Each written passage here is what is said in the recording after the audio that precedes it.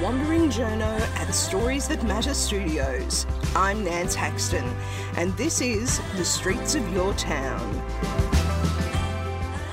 the podcast that takes you on an audio journey highlighting a different slice of Australian life each episode. Buckle up to meet a great array of ordinary, everyday, incredible Australians. This podcast is brought to you by DM Podcasts, part of Diamantina Media, with more than 25 million downloads for a range of shows such as The Batuta Advocate and Chat 10 Looks 3. While in Adelaide for the city's world-renowned Fringe Festival, it was wonderful to see the city buzzing again in the aftermath of the COVID-19 devastation on the region's all-important arts sector. All the little theatres were full of innovative creativity and people happily walking through alleyways and streets of town underneath glittering lights as they made their way from one show to the next. One of these little productions I stumbled upon absolutely blew me away. Happy Go Wrong by Andi Snelling. This emotional roller coaster of a one-woman show takes you from the heights of elation to the depths of despair, much in the same way as Lyme disease has upended this performer's life. She had to build her life again from scratch and is still unravelling on stage and off the ramifications this tick-borne disease has on her existence and identity.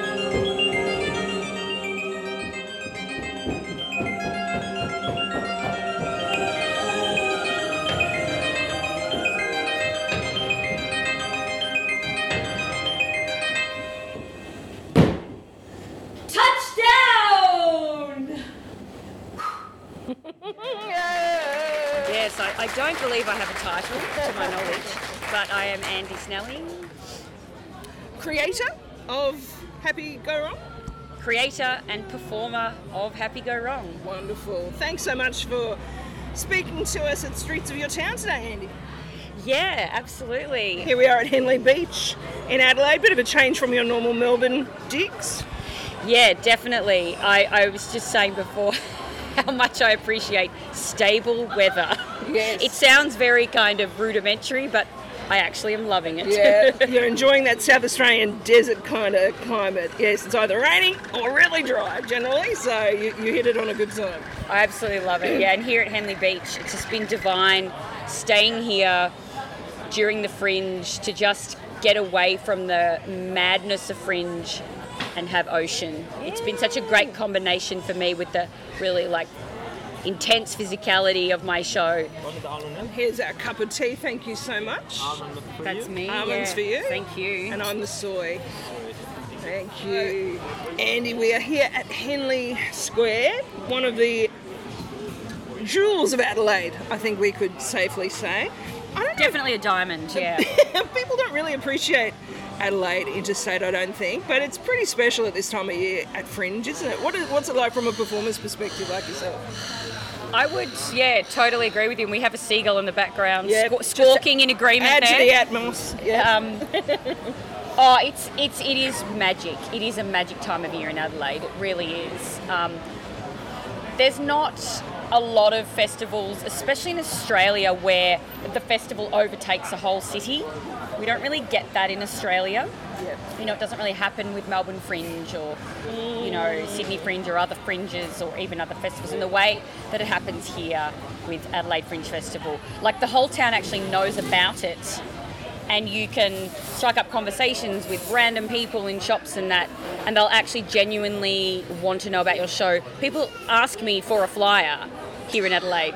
That doesn't happen. They really support the They festival, actually want to fly from me. I don't even have to shove it in their face. So it's that kind of town, and it's a gorgeous atmosphere. And I was lucky enough to see your incredible show, Happy Go Wrong, a couple of nights ago. How was that season for you to do that in Adelaide? Because it was just an incredible bubble to be in that you created on that stage. Thank you, yeah. It's been probably one of the best seasons that I've had in a show of my life, actually, if I really think about it. It sort of ticked every box and dream that you would want to achieve as a performer. You know, every show sold out. There were standing ovations, 5-star reviews. You know, I got some awards. Just mind-blowing. But even all of that stuff aside, I think what you've just said is what I appreciate the most as well, is that sense of, a bubble with the audience. And that I really felt that every single show in this 2-week season that I've done here at the Bakehouse Theatre. It was, very palpable for me.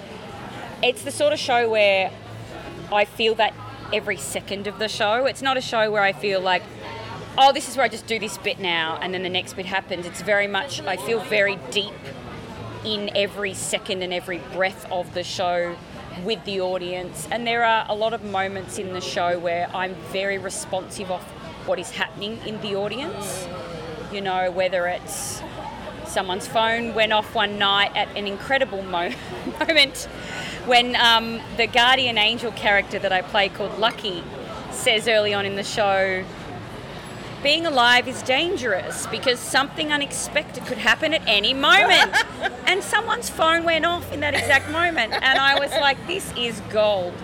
And so it's really that sort of show where I love to play with that kind of stuff. That interaction. Yeah, even just hearing a tiny something from the audience becomes a moment that can only happen in that moment with that audience on that night. And so I very much, it is a show that brings me to life. Hey! Voilà, je m'appelle Lucky. You are a well-trained audience. Sounds like you've been a performer for a while. This is not your first show, obviously. No, as I say, this is not my first Adelaide rodeo and not my first show, that's right.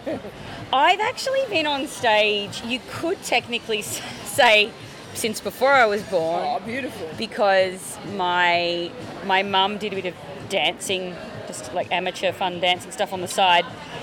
And when she was pregnant, apparently, she was pregnant with me and she was on stage. So you could argue that's where it started. It goes way back when, but I grew up dancing and gymnastics and all of that stuff. So pretty much since the age of 4, I have an understanding of that sense of being on a stage.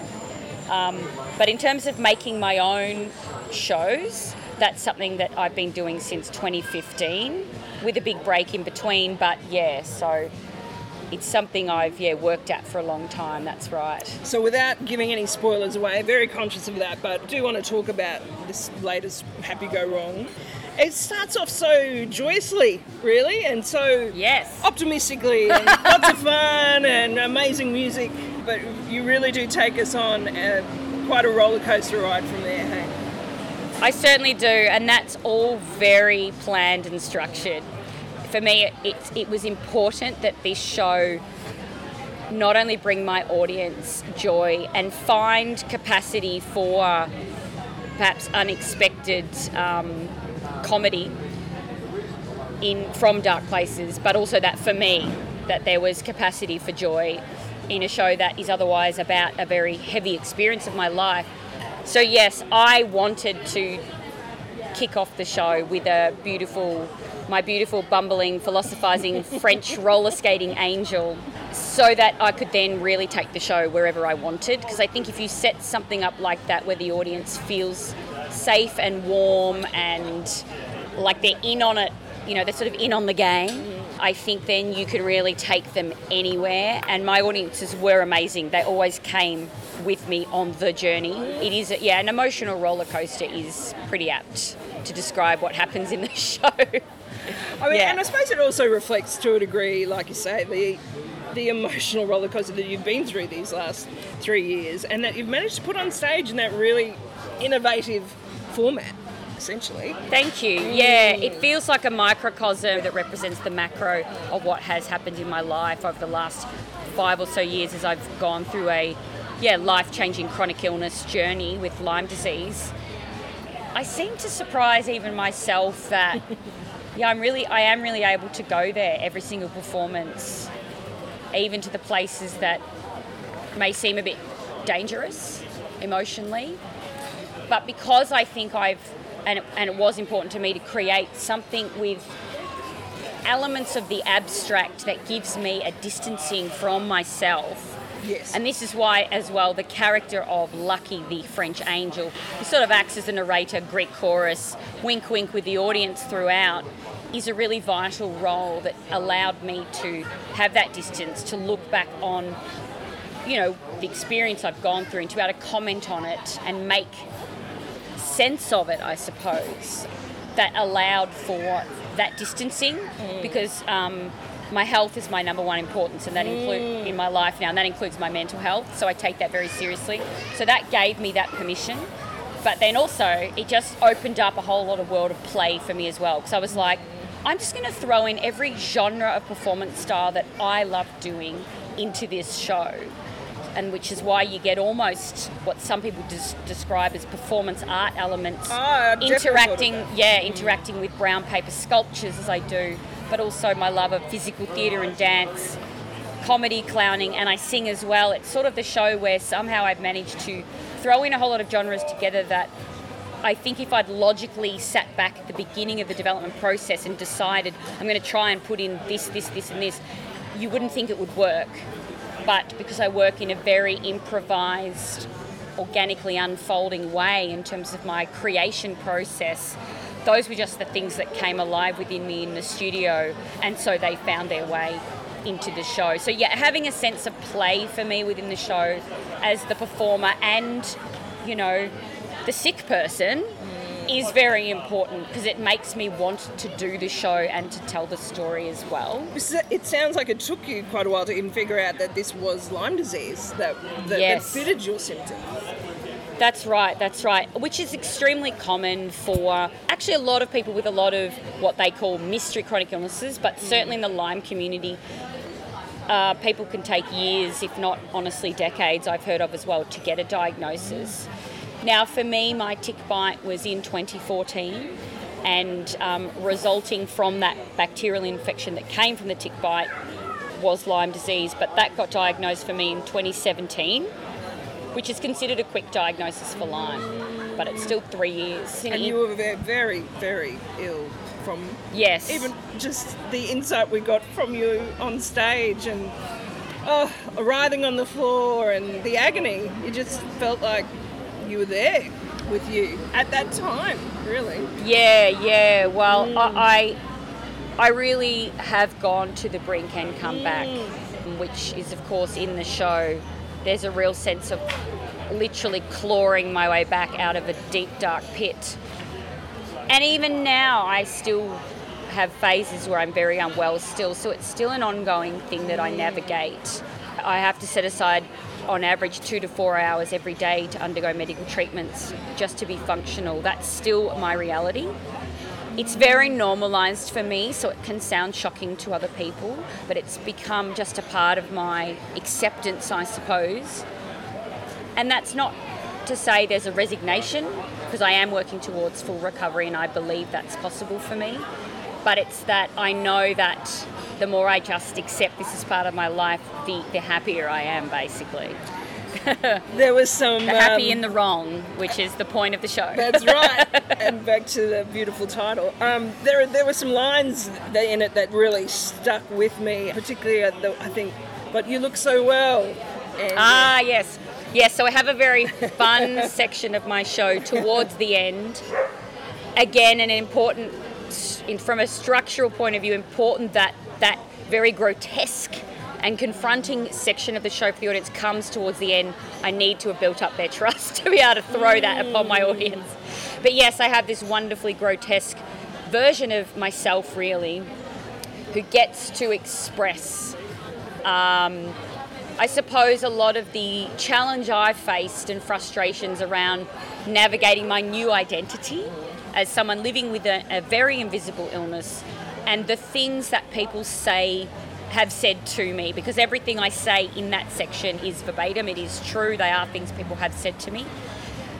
And it's not that I judge that, because I completely understand that point of view, because before my illness, I had no idea that people can live very extreme lives but look perfectly well.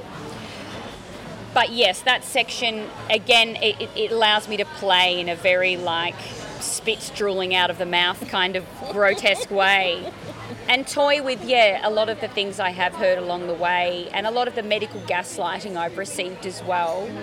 Again, this is why art is just so powerful and helpful, I feel, because that's the place for it. It challenges people's assumptions on so many levels. Yeah, and if I were to just sit at home and fester in perhaps some of the anger that I have had at various times over things people have said, for me that there's no point to that. That doesn't help me. But if I put it on the stage, in an artful way, it does something with it. It like sends it out of me and out into the world, and then together with whoever's in the room, we do something with it that for me feels more constructive. I think it's very encouraging for many people going through these long-term chronic illnesses that something so beautiful in a way can come out of something, and like you say, you're not healed, you're working towards that, but the beauty in the struggle, I suppose, in some ways, can be expressed. That's really well put, and again, an unexpected byproduct benefit of this show is that, I mean, I think about the term healing a lot, and I feel like it's just an ongoing long process for me, and the show has been a crucial part of that. In fact, I would say it was the turnaround point when I started working on this show. It just started giving me a different perspective and making me realise I can actually do something with all of this crap I've gone through, that can be put out into the world, in a way that not only empowers me, but as you say, and I didn't set out to do this, but it is what has happened because so many people have told me it has ended up reflecting the experience of so many people with disabilities, chronic illnesses, and even frankly just other human experiences, because I've had people come up to me who don't have chronic illness or disability but who have just said, I feel like I do know your story because I'm still a human with invisible struggles going on inside me, because everyone has invisible stuff going on. So there was a certain point, where I realised this show is actually very universal. It's deeply personal and could only be done by me because it's very much my story. But overwhelmingly, the responses said to me, this is representative of the broader, I guess, experience of the human condition, is what a lot of people have said, which sounds like a really big claim, and I don't take that lightly, but no, I agree. Like a lot of people have said it to me, and I try to really listen to what people are saying, because the audience is always the mirror, We've all been to the depths of some degree. Exactly. And come back. How do we recreate from that? Exactly. And as a lot of people in the disability community often joke about, everyone's going to be disabled someday. In one way or another. And so it's like, well, let's pay attention and listen to these experiences, because in one way or another we are tied in with that experience. You mentioned that Senate inquiry. I just thought it was worth touching on that a bit, and that frustration, perhaps, like you say, that not recognised in the medical community. That's right. So I'm an ambassador for the Lyme Disease Association of Australia, and as part of that work I have looked at a lot of stats and read a lot of documents, and have myself learnt a lot about what's been going on from a political point of view, sort of a medico-political point of view, vis-a-vis Lyme. And there was a Senate inquiry into the existence of Lyme disease in Australia back a few years ago now. And for me, even the title of that is problematic. It sort of says into the existence, as if sort of almost, it was questioning and whether it exists or not. It's another whole element to Lyme that a lot of people perhaps don't know about. And I often say to people, there's the experience of having Lyme itself, all of the symptoms and all of that you have to navigate. But somewhat even more difficult to deal with is the controversy surrounding it. Very early on, when I did get diagnosed, I did actually receive a positive test result from a NATO-approved Australian lab of Lyme. Yet when I went to my back then regular GP, she refused to look at the test results. I am not making this up. It is 100% true. I was as shocked by it as perhaps someone listening to this may be. My mum was sitting with me in the room at the time, and we both just left very confused.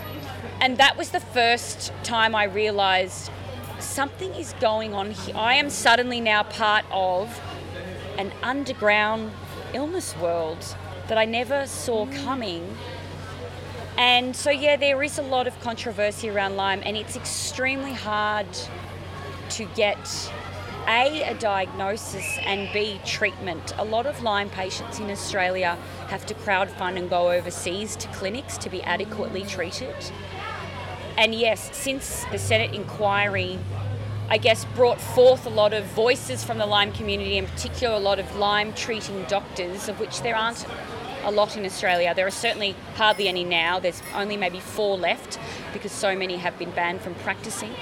But at that time, a lot of those doctors did sort of bravely come forward and share what they'd been discovering and learning from their years of working with patients who had a tick bite and then sort of came to them and said, I've had this bite and my life, my body functioning and my life have not been the same since. I don't care what you call it, whether it's Lyme or not, something has happened.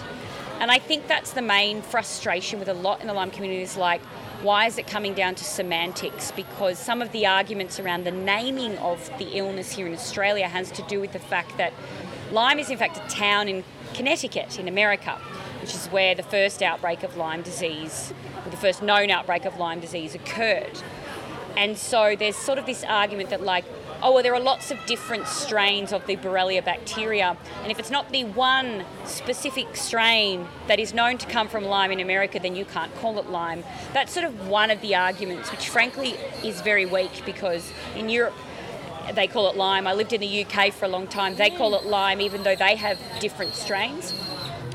So there's sort of this absurd argument there, and then in Australia the government sort of also says it doesn't exist here, we've never found it.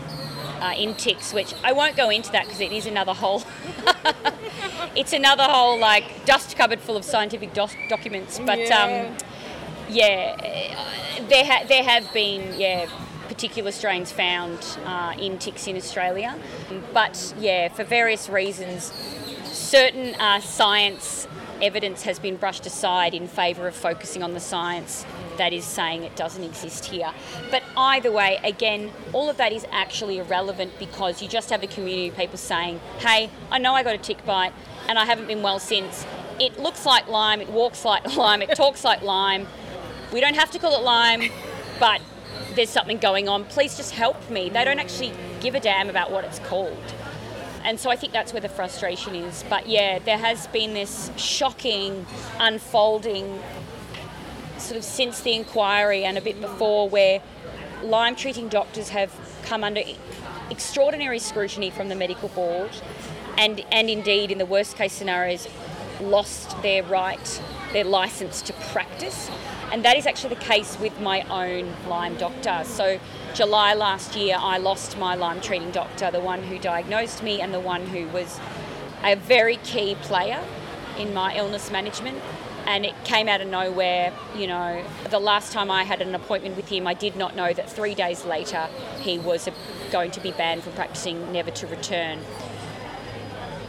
That was shocking, that still shocks me, even though I'd heard it was going down in the Lyme community. And I've had doctors, I've even had infectious disease specialists who have said to me, you have Lyme, but I can't help you, which is a line in my show. Again, in that end finale section where I speak in very verbatim terms. I've had numerous doctors say, they won't use the term Lyme perhaps, but they'll say, you have a tick-borne disease, but I can't help you. That's a very common thing too. There seems to be big fear, which is very, very frightening for a lot of people, I think.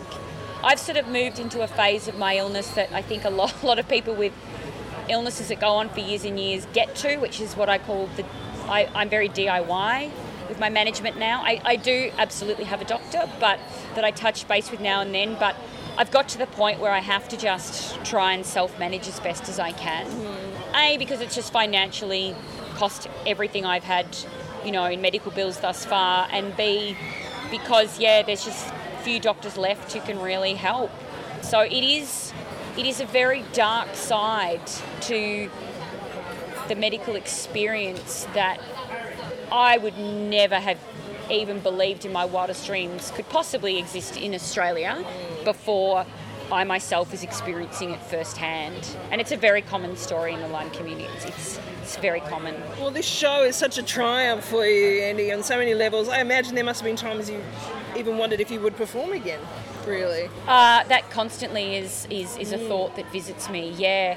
Even in the first little development season showing I did of it in 2019, a week before that opened, I remember laying on the floor and saying to my director who I was working with at that time on the development, I think I'm going to have to cancel the season. It was just a little 3-night season, you know, of showing a work in progress. And I said, I think I'm not well enough. But that season did end up going up, and thank God, because it gave me the motivation to keep going with this show and really flesh it out. But yes, I did stop performing for about 3 years, which was pretty devastating on my soul, to be honest. As a performer, I mean, that's everything. It's my calling, and that really highlighted for me how important creating and performing was to me. And I think that's why now, when I am able to perform, I don't muck around. I'm like, I'm here to tell a good story, and I'm going to give it all I've got. And I'm every breath counts, every word counts in a way it hasn't before, which is actually the gift of it all, which is something I do always look for. Yeah, I look for the happy in the wrong, as the show itself is all about, because otherwise, what is the point? Yeah. Oh, thank you so much for telling us just this little slice of your story, but what I wanted to get through is that your show will hopefully be touring as well, so hopefully we're giving people a little taste to just see a bit. I just found it so uplifting, harrowing and uplifting all at the same time. Which I love, because I believe those two things can exist at the same time. And yes, I believe this show will have a long touring life. It's absolutely my plan, so yeah, I look forward to travelling around with it. And looking after yourself in the meantime to enable you to keep going with it. Yeah, like exactly. You say, with your management and routine, all the best with it, and I hope it's a huge success and takes you wherever you want to go. Thank you so much. Thank you, Nancy. Thank you. That was Andi Snelling speaking to me at Henley Beach in Adelaide for this episode of Streets of Your Town. Streets of Your Town is produced by Nance Haxton, aka The Wandering Journo, with production assistance from Michael Adams. That's it for this episode. I'm Nance Haxton. If you'd like to meet more everyday incredible Australians, subscribe and listen to the back catalogue of Streets of Your Town, including Series 2, The Journo Project, on Apple Music, Spotify, or wherever you get your podcasts. If you like what you hear, please review and rate Streets of Your Town on your podcast provider, share the show with your mates, or join my Wandering Journo tribe of supporters at the Streets of Your Town website, soyt.substack.com.